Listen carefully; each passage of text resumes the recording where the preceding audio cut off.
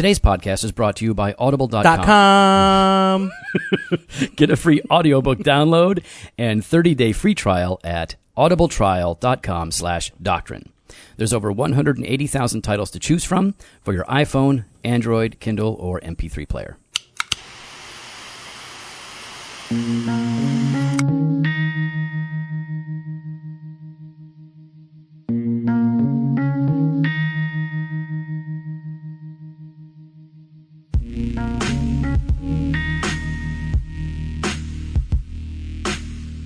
Welcome to Doctrine and Devotion, a podcast exploring Christian faith and practice from a Reformed Baptist perspective.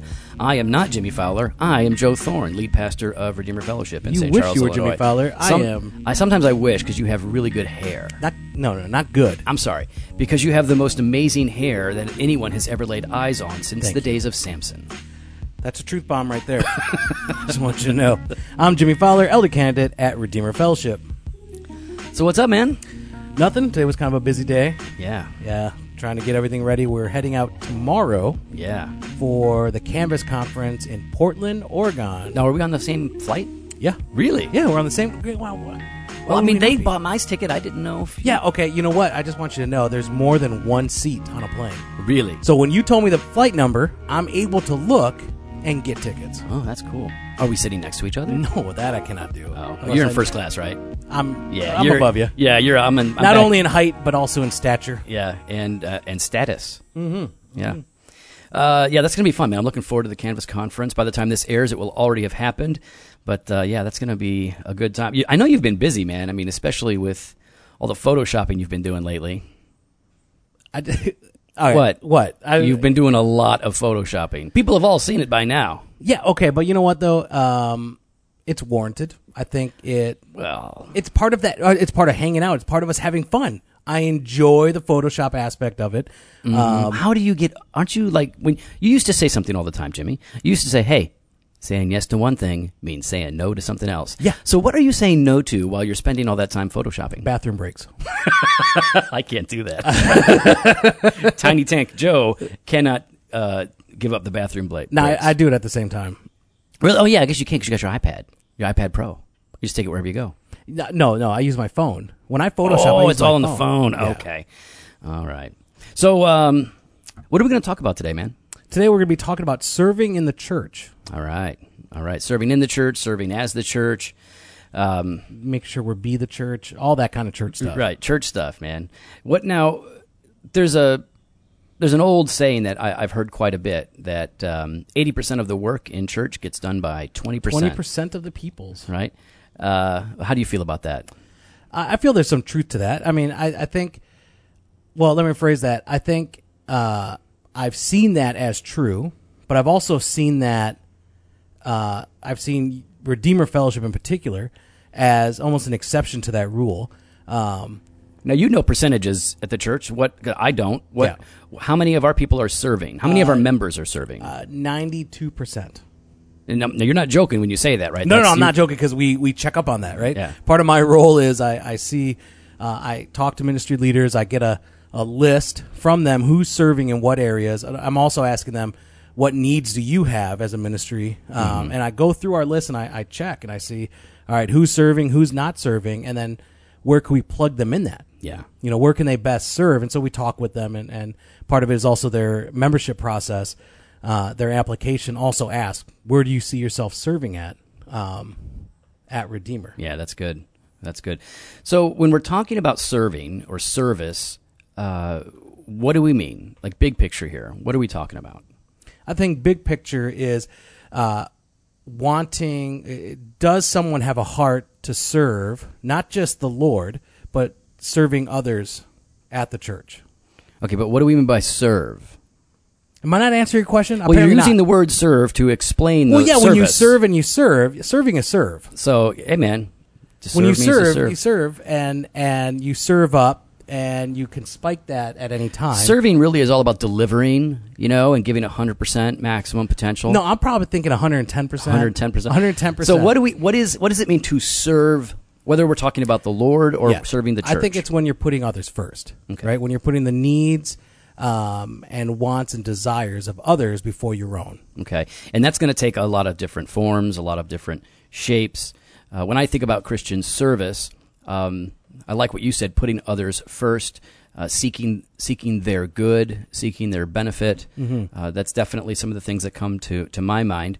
But what are just some general ways that this is a tangible reality? What are some common ways Christians are supposed to serve in the church or as the church? I think, one, being involved in the ministry of the church. So whatever your gifting is, wherever you're wired to be at, whatever your passion is, there are areas within your church where you can get plugged into, whether that's singing on a Sunday morning, being up front doing announcements, or helping out in the children's ministry, helping out in the meal ministry, helping out in the prayer ministry. There's ministries out there for you to get plugged into. But okay, what if there is, and every church has people that have different sort of personalities, but let's say that there is a very socially awkward person who does not do well interacting with people, especially strangers, and it's not that this is the assessment of others around them as much as it is their own assessment. They can't do it, and they don't have musical gifts or talents. They're not a teacher. They may feel like there's no place for them to serve. How do they find a place to plug into when much of the time we're talking about upfront kind of ministry opportunities? Yeah, I think there's some things they can be a part of, like one, like the prayer ministry. That's kind of behind the scenes. For at least for at Redeemer, we receive an email for the prayer chain where we're able to pray for the individual and their needs. So that's something, you're not really out front, and people don't really know that you're on it except for the ministry leader. I also think even administrative help, helping out with your youth minister or your children's minister. There's a lot of administrative tasks, some photocopying, some folding, some flyers. There's some shopping that needs to be done. You could serve in that way by assisting some of these other leaders so that they don't have to go do it. But that doesn't seem very spiritual to some people. They say like, man, like how I'm going to go to Costco and I'm going to buy the bottled water. I mean, that's not as good as leading little children to Jesus on Sunday. Yeah, but you're still assisting in that, right? You're still helping to create an environment where the gospel is being proclaimed. And again, it's not about being up front. I mean, Jesus talks about that, not letting the left hand know what the right hand's doing. Yeah. You're still, if anything, it's more spiritual because you're not being recognized for it. You're not getting the accolades or the praise for it. You're quietly and humbly serving others, putting the needs of others before your own, and helping to create an atmosphere where where his love shines. Yeah, that's good, man. That's really encouraging to hear. You mentioned it earlier that people ought to have a sense of passion or interest, really, and that comes from having a better understanding of what their spiritual gift is. The Bible talks about this, that well, there's also tests out there for that, so you can find your spiritual gift. Yeah, there's an online test. Test. RedeemerFellowship.org/test your gift, yo. And, I am an apostle. Oh, awesome! I couldn't believe it. All right. Well, that's actually not true. We're not big into that. But the reality is so. Wait, I'm not an apostle? No, that was a joke. Yeah. What? Yeah, that's a joke test we give to gullible people. I think Barna has some resources for us. The prosecution rests. All right. So in 1 Peter 4:10, it says, "As each has received a gift, use it to serve one another as good stewards of God's varied grace." So every Christian is gifted by the Holy Spirit upon their conversion. And sometimes that works in conjunction with their natural abilities and talents. Sometimes it's something brand new. It comes out of the blue.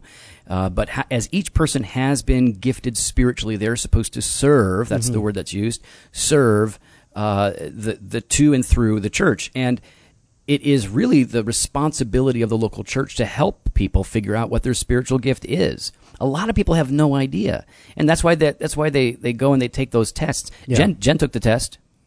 Oh, she's probably all-star pastor. Pastor, yep, that's what she... Jen said, wait a minute, this thing said I'm supposed to be a pastor. I was like, that's why you don't take those tests, baby.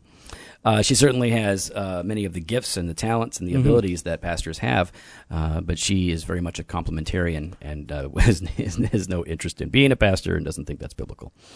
However, finding what your spiritual gift is a big part of it, and most even churches are ill-equipped to figure that out for people. And I think it's hard to figure out the spiritual gift part because it requires relationship. Yeah. It requires the many opportunities for people to plug in and to see, like, oh, maybe I would be good at this. So trial and error, right? And, Right, and I that's a think big part being of it. okay with that. You know, I think sometimes for people it might be discouraging if they serve in an area that maybe they're not. It's not a good fit for them. Yeah. And so they feel like, oh well, if I can't serve here, I can't serve anywhere. I'm not going to do that again. Yeah. You know. So being okay with trial and error. I mean, there's lots of ministries that I've tried. Oh, yeah. And I stunk at. I know. What do you mean? What? No, you don't. What are you talking about? No, I'm affirming. That's not affirming. You're not supposed to affirm. You're supposed to be like, no, Jim, you're great. Oh, I'm sorry, dude. Yeah, go. Yeah, okay. So anyways, there are some ministries that, I've tried and not done well at, and so I've been able to find through that and with the help of others, find those areas I'm better suited for. Right.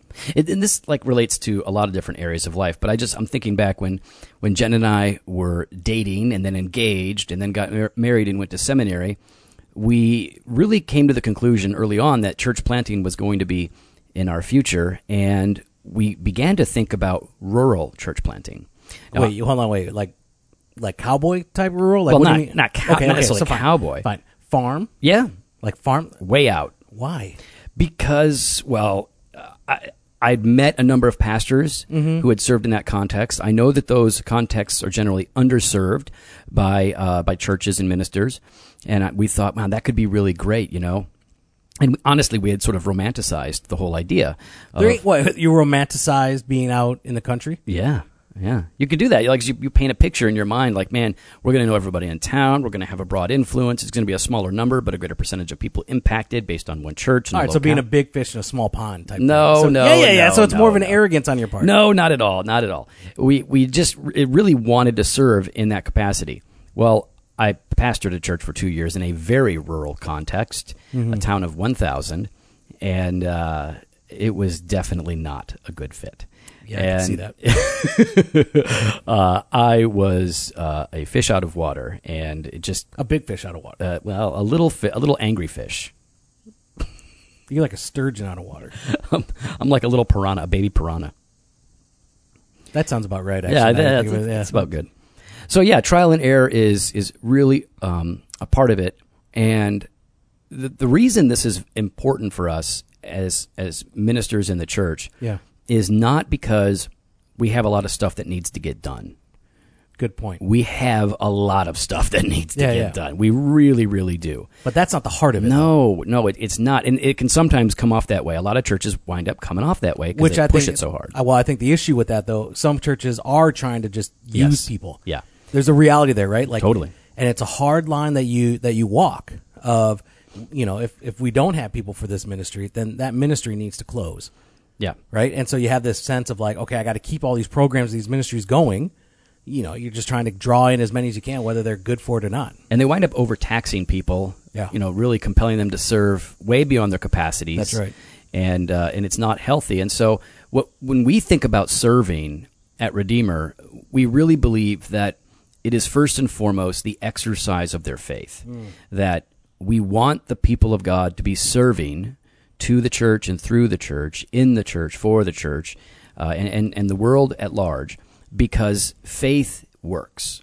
Faith is active, Yeah. and it naturally, or it supernaturally, leads to a vigorous activity. George Whitefield said this: "A true faith in Jesus Christ will not suffer us to be idle. No, it is an active, lively, restless principle. It fills the heart so that it cannot be easy till it is doing something for Jesus Christ." And that something can be almost anything, certainly anything lawful. And we want to see people plug in and serve in ways that complement their gifts and their passions and their interests. But we know that when we aren't serving, when we aren't active, that we are then limiting ourselves in doing the very things that God has called us to do. Because all of those one another passages in Scripture to love one another and serve one another, to forgive one another and encourage one another, to put others first. All of those one another passages are ultimately fulfilled in the local church. And that doesn't just mean on Sunday morning, of course. It means in our small groups and in all of our relationships. But in the local church, that's the context in which this is realized and experienced, and service is really the big picture idea that pushes all of it. So serving is the manifestation of one's faith.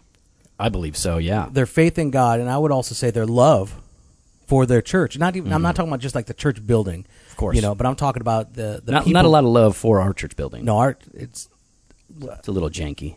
thank you, God, as you saw fit. It is a great thank you, Lord, for this janky church. We are very grateful to have a building. We are looking forward to the hope of your promise that those who have been entrusted with little, you will entrust with much more. Give us much more, God. Maybe just one that doesn't leak when it rains. Oh That would be gosh. awesome. It's a lot better though it was before. Remember that? When you had the carpet down there and it would just be soaked for days. You'd have to sit there and you have to use the vacuum and clean it all up. I still have the smell of moldy carpet in my nose from years ago. I can't get it out. It's stuck in there. Gosh, it's disgusting. You want to mute your phone, dude?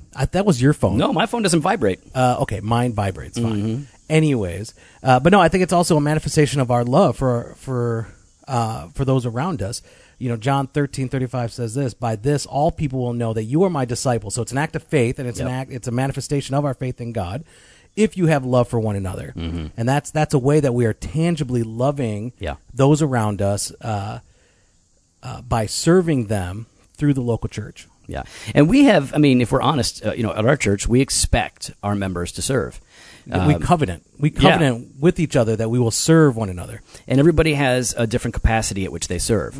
Some people have huge bandwidth, and they can and want to serve in multiple ways. And other people are in a situation where they can only serve in a limited number of ways or in one way. Just because of the station of life that they're in. There might be health concerns. That's right. And some people might not be able to because they've just had a child. Right. Because I want to make Absolutely. There are seasons when they just can't do it at all. And they're just going to be served instead of serve. And that's totally okay. That's right. But able-bodied people that are in normal stations of life, we really do expect them to serve. I had a person who was really excited about joining years ago. And they said, man, and I know this person really well. They're like, man, I'm so excited to be joining. This is going to be great. And I said, awesome. Where do you think you're going to serve? And they actually said, oh, I ain't got time for that. I don't. I'm just too busy. And I said, well, then you can join the church down the street. Because I knew this person. I knew that they weren't busier than anybody else. Yeah. Doesn't mean that they can do what anybody else can do. That's right. But it means that they can do something. And if they don't have a heart to serve the people that they're covenanting with and worshiping with and doing life with, then I think that there is a real problem. So you had mentioned, you had related this to the evidence of our faith and proving that we are disciples, that serving is an aspect of lively faith. Yeah. So if it's important because of all of those things, is it therefore better to be serving in a vocational sense versus a volunteer sense? Some people would say, hey, I want to serve the Lord, and if I will glorify him more if I quit my 9-to-5 job and do this full-time in a vocational sense and be paid to minister. Is volunteer less than vocation when it comes to serving in the church? Not at all. Not at all. I mean, I think there's definitely, I guess, some perks to it, right?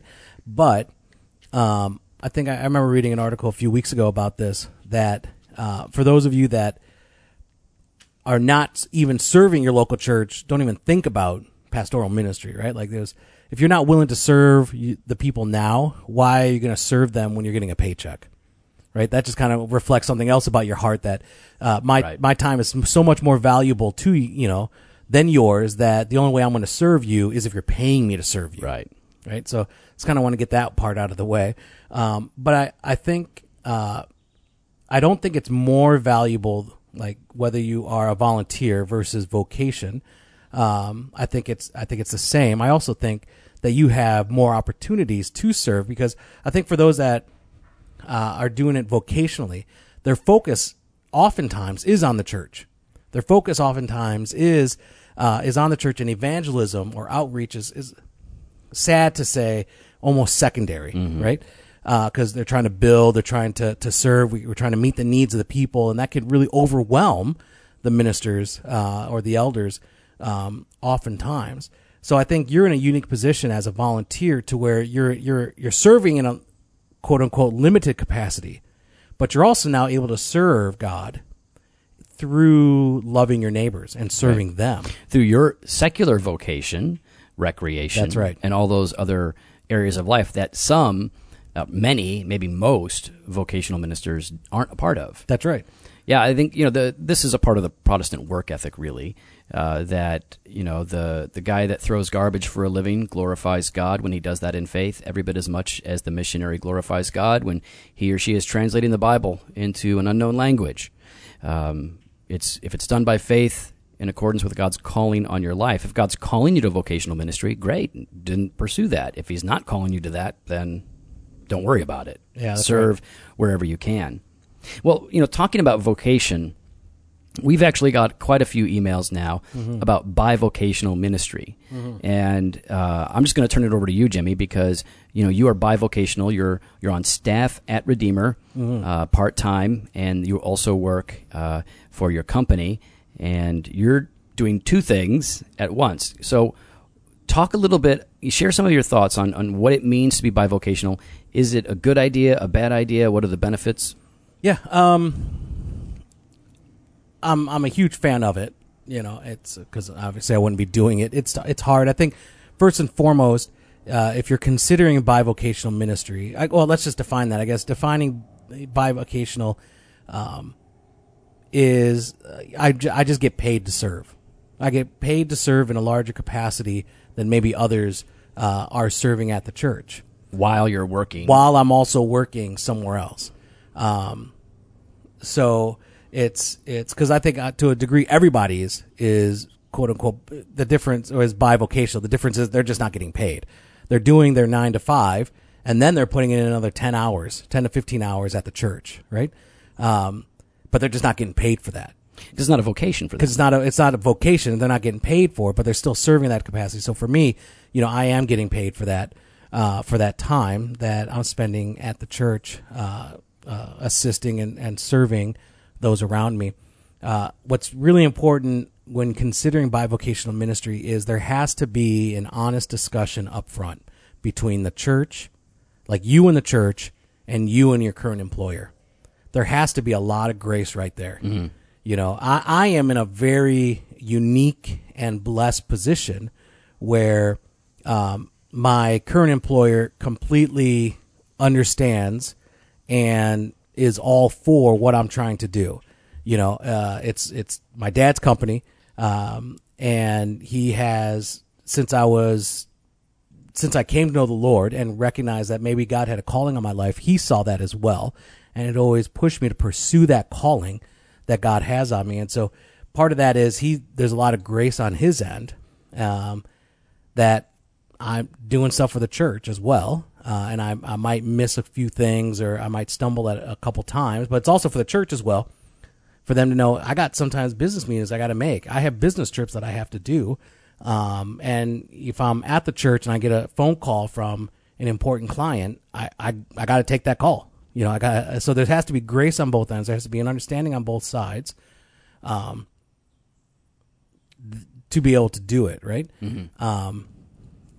What I think is great about it is, first, I think it keeps me grounded.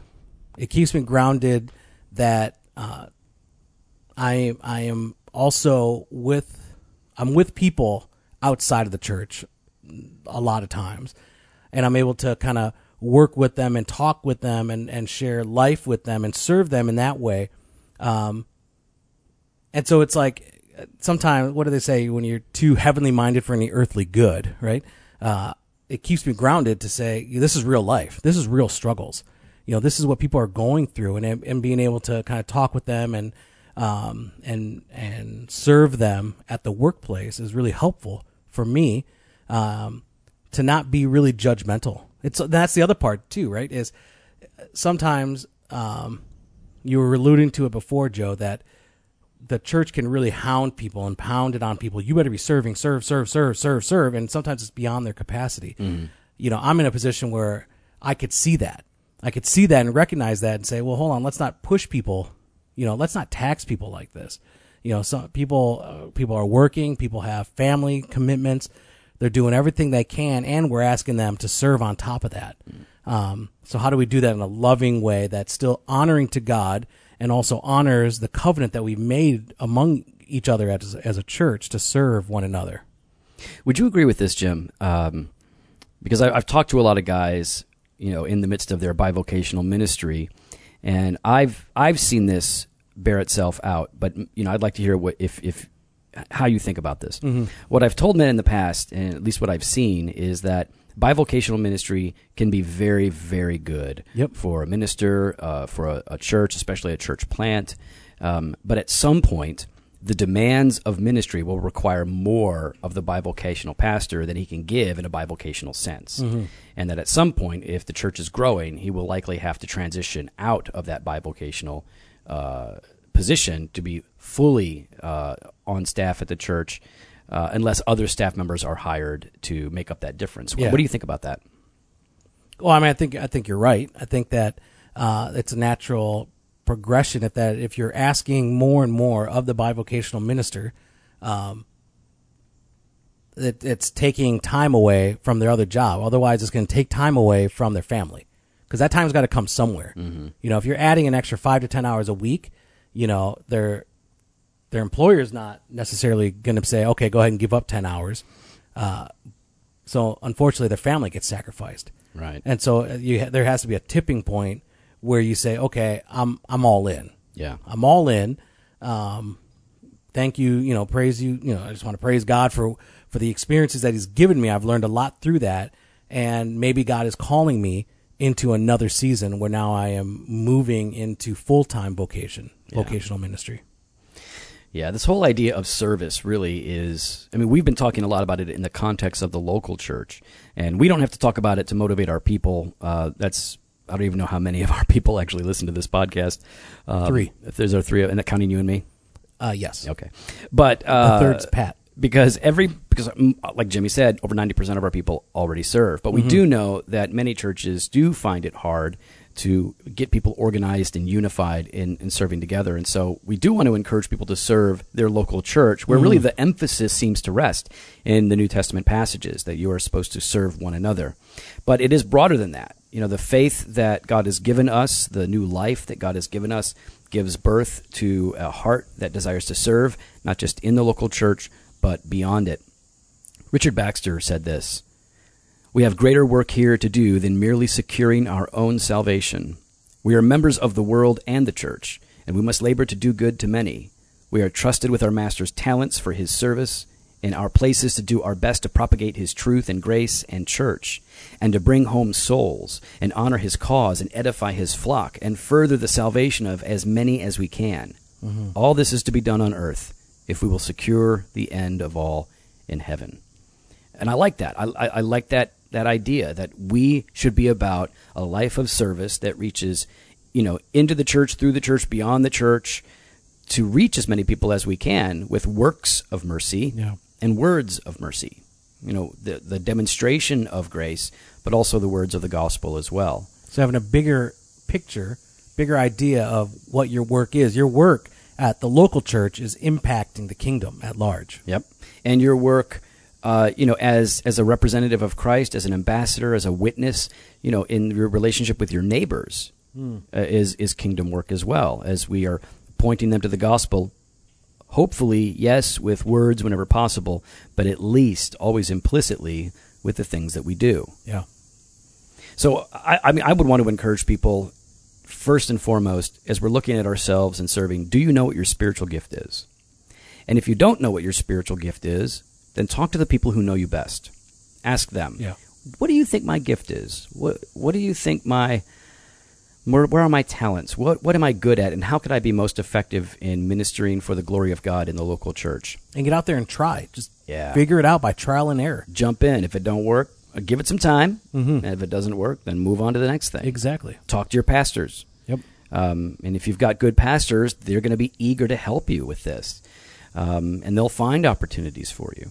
So focus on what you believe your spiritual gift is. Try to figure it out. Talk to the people who know you best, and find joy in serving the Lord. It is, if you can take your eyes off of yourself and not think, well, what about me? What am I getting out of this? It's not about that. It's about serving the body of Christ. Yeah.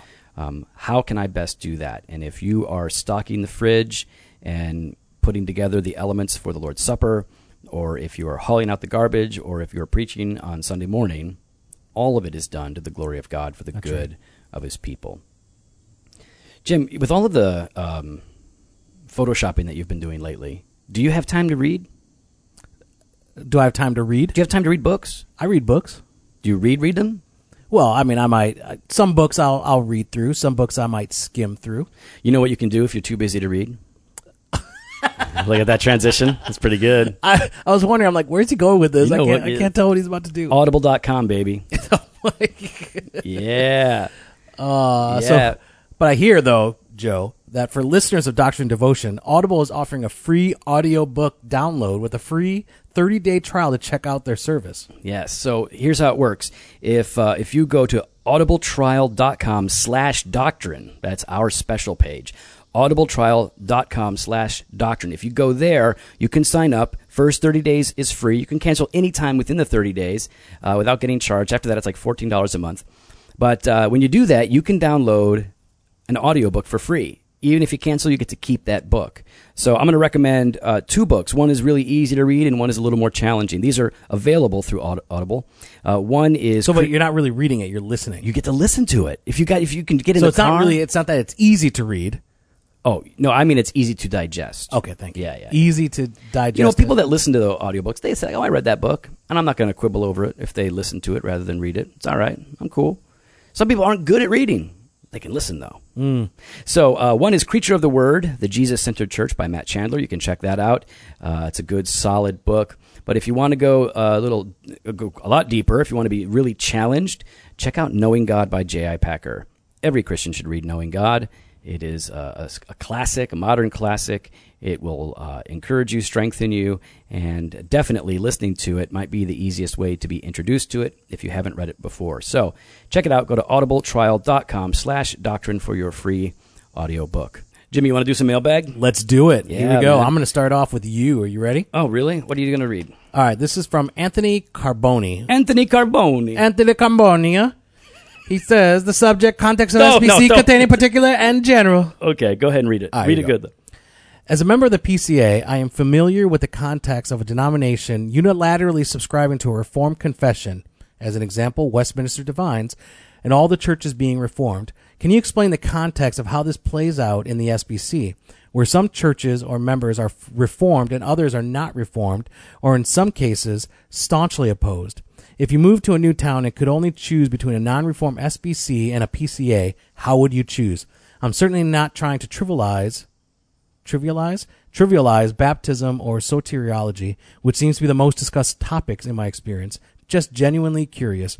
Thank you, and I'm greatly enjoying the podcast. And Jimmy Fofo, please keep it up. I appreciate your humor and your wisdom that you are bringing to the podcast. I want to thank you on behalf of all humanity of how much we all love you. Okay, that's Anthony. Go ahead and call Jimmy out. No, I got it right here. Via Twitter. I got it too. So do I. You just all right, deleted it. So let's let me explain this a little bit to people who may not know what we're talking about. PCA stands for the Presbyterian Church in America. It is one of the Presbyterian denominations. It is one of the conservative ones. Yet it is, they have a confessional identity, the Westminster Standards. But there still is a variety of flavors in the PCA in terms of temperament, and personality, and things like that. I love the PCA, and many of my close friends are in the PCA. When he talks about the SBC, he's talking about the Southern Baptist Convention, of which we are a part here at Redeemer Fellowship. And the SBC is united together around these general purposes of mission and evangelism. And the unifying doctrinal statement that we embrace as a denomination is the Baptist Faith and Message 2000, or the BF&M, as I like to call it. And that's what I call it. So the BF&M 2000 It is. It's an okay statement of faith. It's not great. Some stuff in it, I can agree with it. I just don't know why it's in there. I would reword things a little bit differently. But overall, yes, I think it's good. We affirm it. There's no drama there.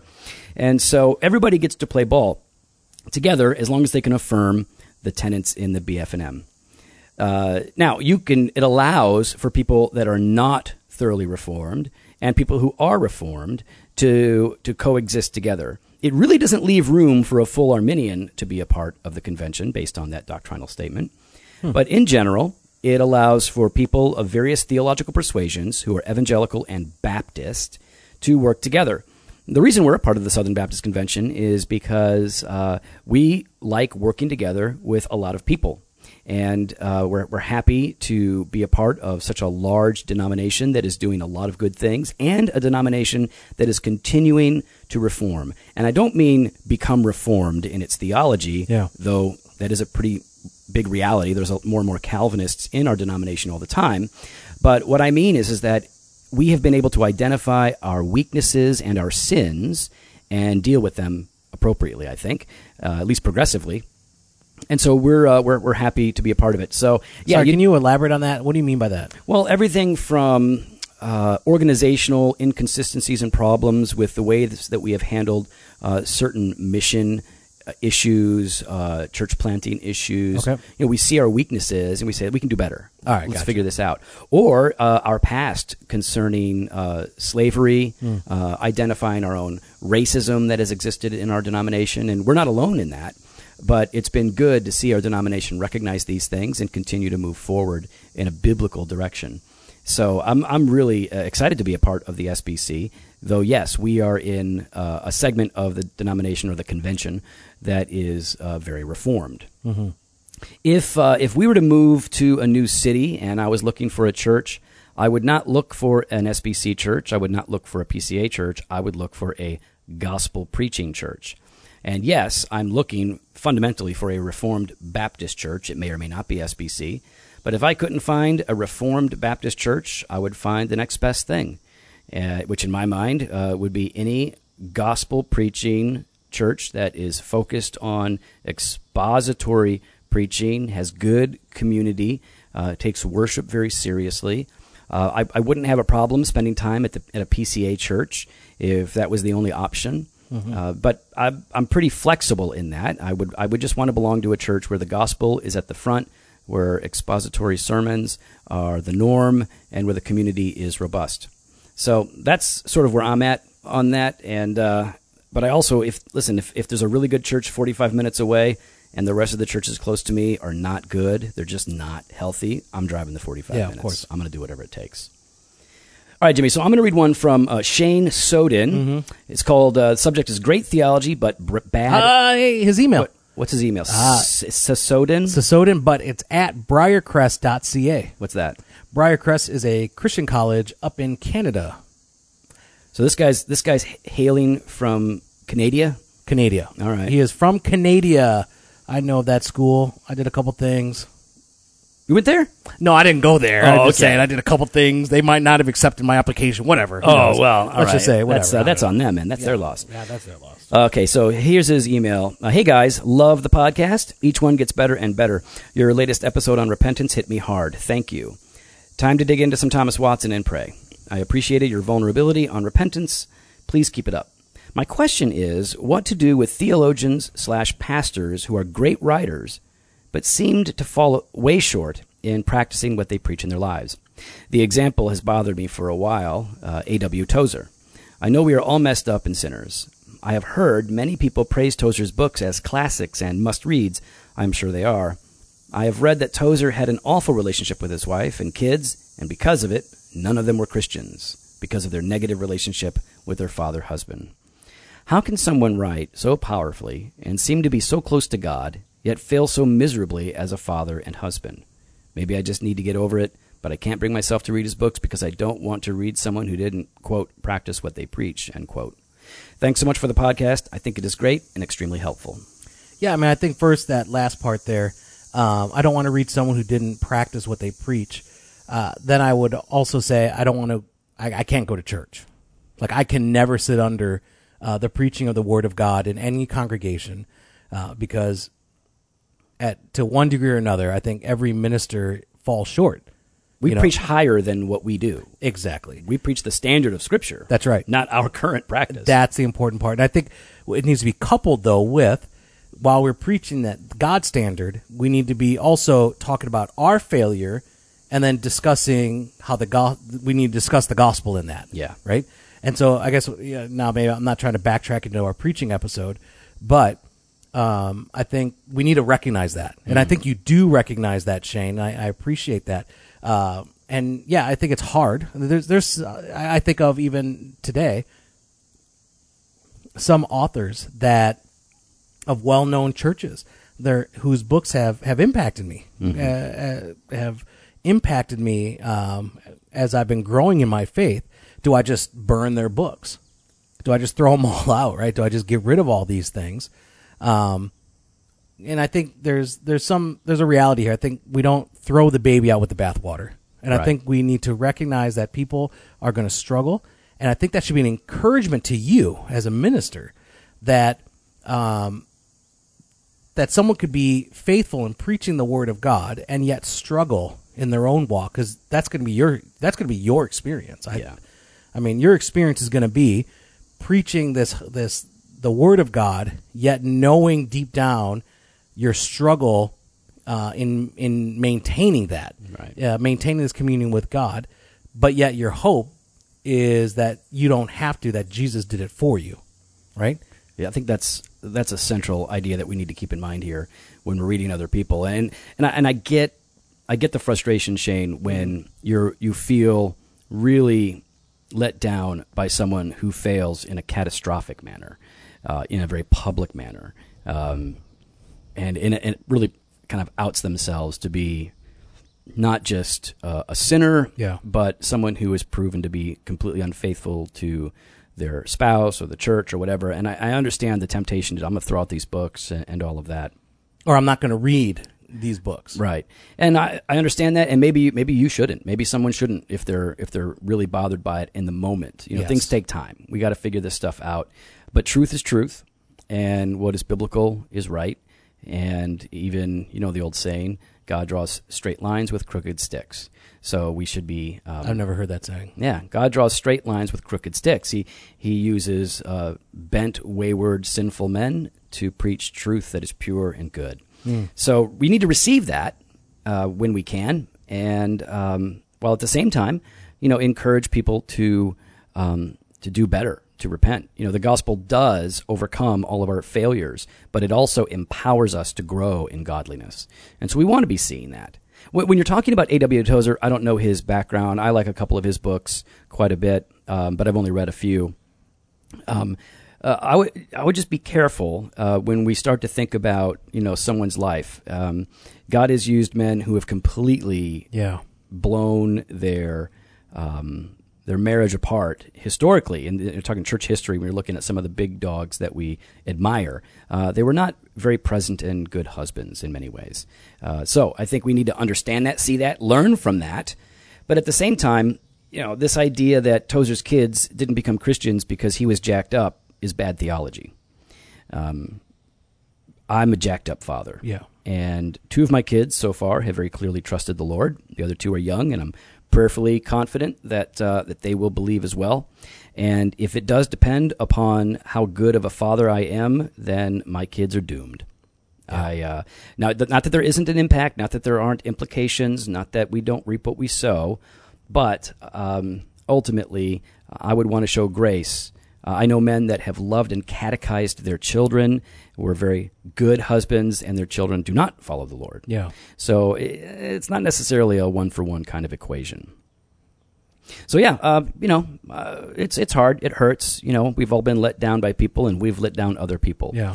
Well, let's learn from everybody that we can, and stay humble, and pray and extend grace. Yeah. Extend grace because you might become one of those ministers as well, right? Sure. And so, extend grace and pray that you will have brothers and sisters around you that will confront you in your sin. Right. That will confront you and say, hey, man, you're saying this, your lifestyle is this. There's a difference between, stumbling and falling and blatantly ignoring the word of God. Yeah. And if you find yourself in that position, hopefully you've got people around you that you trust, that know you, that you're close to, that can call you to repentance. That's good. That's good. Hey, man, you want to recommend any podcasts? Because we do 2 a week. So there's like, I don't know, that's like half of the days of the week, right? It's about 50%. It's not 50%. It's not. That's not how it works. Well, how many days are there in the week? There are 7 days in a week. So 2. That's like 4. That's about half. Yeah. Well, no, we're not going to do. We're doing 2. We're going to do 2 a week. That's like half. That's half a week. I don't think there's enough podcasts out there that I like to recommend 2 each episode.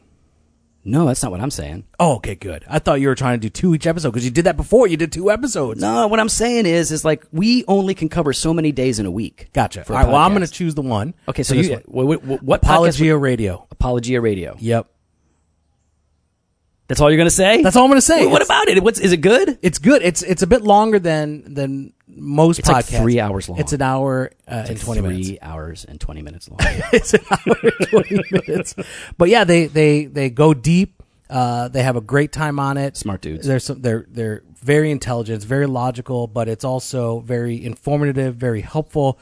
And I think also it helps for me, my own worldview. Right. My own worldview has shifted, and it also helps me to understand how I am interpreting things around me in a better way. Cool. So there's one. You can add that to your weekly podcast listens. And, you can, so we do 2 a week. So you've got those. If you're new to Apologia, they've got a whole bank of podcasts. So you can start downloading a bunch of their stuff and weave them into your commute, your drive, your walk through the woods or whatever, and keep learning and growing. We want to give a big shout out and thanks to Justin Bond of J Bond Media. J Bond. He is our engineer and editor. He makes us sound good. I wish he could make us look good. That would be even better. I think he wants to so that's bad. why we don't do video podcasts. He's trying to get us to do video podcasts. He keeps trying to get us talking to happen. I don't know, but when we go to Portland, I think he's got a camera. He wants to do something. Yeah. Well, we need some filters. Can I have a skinny filter? Can I get a tall filter?